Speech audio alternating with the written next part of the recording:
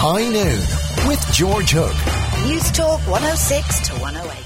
Michael Graham is with me, but with bringing good sense to a new high. I'm joined for Travel Tuesday with Barry Kenny in News Talk Studios. Very interesting choice of places to go, Barry. Well, George, I said there's a lot of focus, obviously, on what's happening, a lot of focus there on DC particularly, but the big focus tonight is the swing states. So why not let's travel there?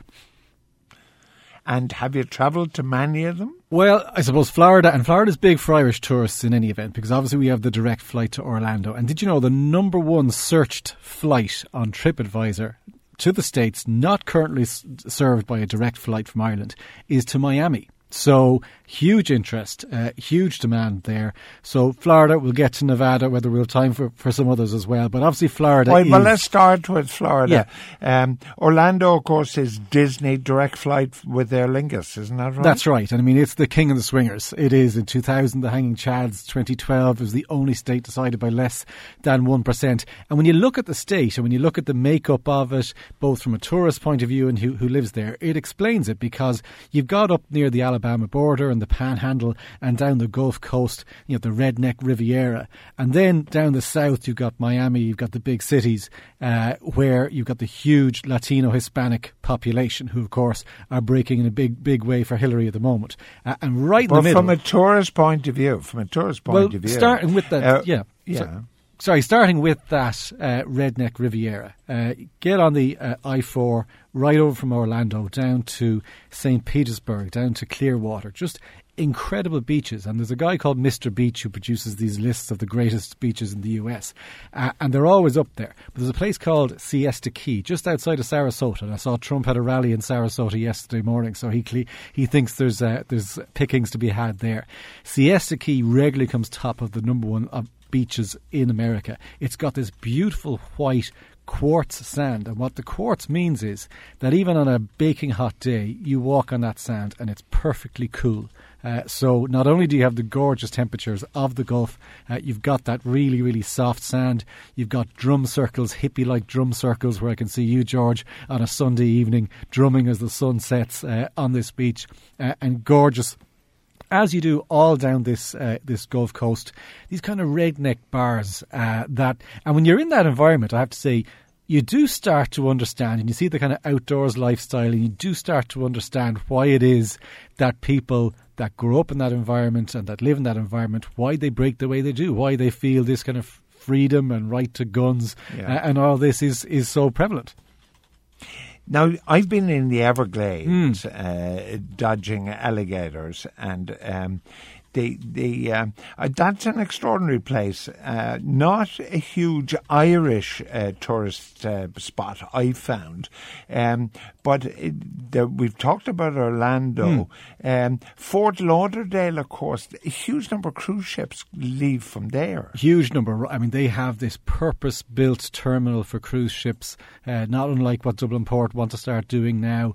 The biggest cruise ships in the world, the Royal Caribbean, the Oasis class ships are going out of there, taking thousands upon thousands of people on board. It's a very interesting place as well. You go along the front there at the junction of Las Olas Boulevard and I think Sunshine, and you've got again these great bars, the Elbow Room Bar, and literally if you're sitting there drinking, looking out on the Strand, every change of lights you're going to see a Lamborghini, you're going to see a Ferrari pass by. The money down this eastern coast, again when you go to the West Palm beaches as well. But if you look at the Everglades, as you say, like you say, if you're out on that walking or cycle trail, I think it's called Shark Alley, through the heart of the Everglades, you will be dodging the crocs and the alligators. We had to cycle right by, have a little bit of swerve about a fellow who decided to take a nap in the middle of the trail. And of course the airboats then, which actually aren't in the Everglades, but that's the classic Everglades image where you have these air-powered boats skimming across what effectively is a swamp. And that's the thing about Florida. You've got these populated coasts and you basically have, particularly in the southern half, a large swamp, which is one of the areas that's going to fall victim to climate change, which I know you're a strong believer in. Yeah. Now, the other big one is Nevada, and these are states that Trump in a way has to pick up politically. But of course, Nevada, I found amazing. Like the first mafia fella, I forget who it was, who went down there, who started Nevada, Lucky Luciano, I think, or one of these guys. But the rest of the state is pretty well desert. It basically is. I mean, there's Reno as well, which I want to talk about. But Vegas is Vegas. Vegas is Vegas, and Vegas, Clark County, where Vegas is, has 3/4 of the population of Nevada. So you're right. You've got this absolutely enormous state of nothing, because of course Vegas is the city in the desert, in the Mojave Desert. But it's the adult playground, and the thing about it is you can take your place on the spectrum between classy and cheap and grimy, and just sit there, because not only has it got all the casinos, not only has it got the sometimes seedy downtown area, it's also got more Michelin-starred restaurants than any other US city except for New York. And interestingly, one of the hotels, given that they're so famous for their casinos, one of the hotels that doesn't have a casino is the Trump Hotel. No casino at all. All right. Now, just one thing. People might be tempted to go to Reno. Well, it used to be where you went to get divorced. But it's a dreadful place. Yes. It is tatty Las Vegas. I went there. I thought it was awful. But, I mean, if you travel out in the state... Now, this being Nevada, just because you get outside of the city limits of Las Vegas doesn't mean that you're leaving behind you, I suppose, the offbeat, because you've got Area 51, where... supposedly, where the conspiracy theorists will tell you there is a crashed UFO on a road which is gloriously entitled the X. Right, the conspiracy theorists. Right. See, the cover-up continues, folks. I'm part of. By the way, if you do a report on Nevada without mentioning the Bunny Ranch, you have failed your listeners. Is it? Well, now I do travel with my wife, Michael, so that restricts matters somewhat. But the extraterrestrial highway is there, and of course, this is the one place where you can go and visit an atomic testing museum, and you can go to Nevada's nuclear test sites and see the craters of nuclear waste up close. And risk cancer. Well, believe it or not, those tours are booked up right through 2017. You cannot get any of those tours for 2017. In the meantime, you can go and learn to be a stuntman. You can go on these one-day courses and you'll be rolling a car by the end of it, or you'll be jumping from the burning building. And one I would love to do, but this is the money no object market that you frequent as always, George. Experience zero gravity. $5,000 to go up in a customised Boeing plane that will give you 15 experiences of zero gravity of 15 to 20 seconds each. All right. Okay, if I dump the lovely Ingrid, I'm going to get married by an Elvis lookalike in Las Vegas. Listen, before you go, Graham reckons if Hillary wins North Carolina, it's all over. But this is a great state. Great golfing country, for instance. Great beaches, yes? It's extraordinarily scenic. I mean, there are 14 national parks or monuments or trails in North Carolina as well, from the Atlantic beaches, from your Outer Banks, right through the Appalachian Mountains as well. An absolutely beautiful and diverse state. And of course, why they're all campaigning there is because it has become a swing state. It was generally Republican, but very close the last two elections. One for Obama in 2008 and one for the Republicans in 2012.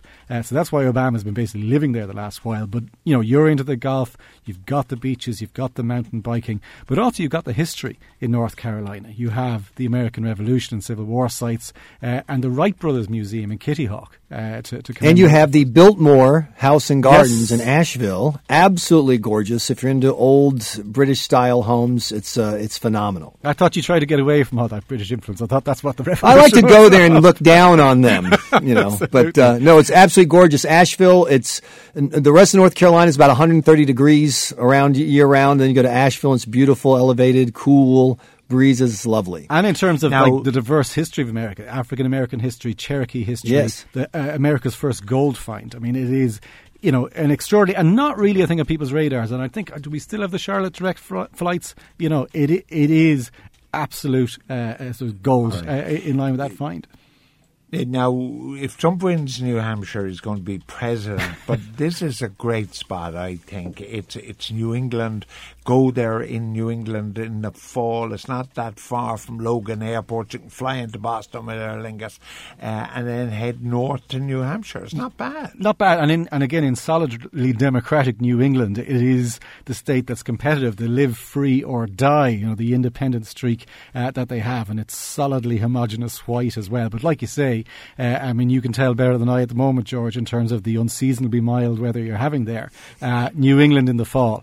That is the calling card there. I mean, this is a state that literally has everything from beaches to skiing, cross-country skiing as well. Scenic railroads, something for me as well. And also they have America's Stonehenge, a place called Mystery Hill, which may just be a little bit of a tourist scam. But actually, it looks like an Irish dolmen. And one of the theories is that it's Irish monks settled there long before anybody else claimed the place and created these little stone structures, which certainly are nothing like Stonehenge. But the dolmen, look it up. It looks very, very like it. Mystery Hill. Graham and I go up there every 4 years because to Manchester, New Hampshire, because New Hampshire is the first primary in the primary season, and we've been up there and driving up every morning, in fact, from Boston.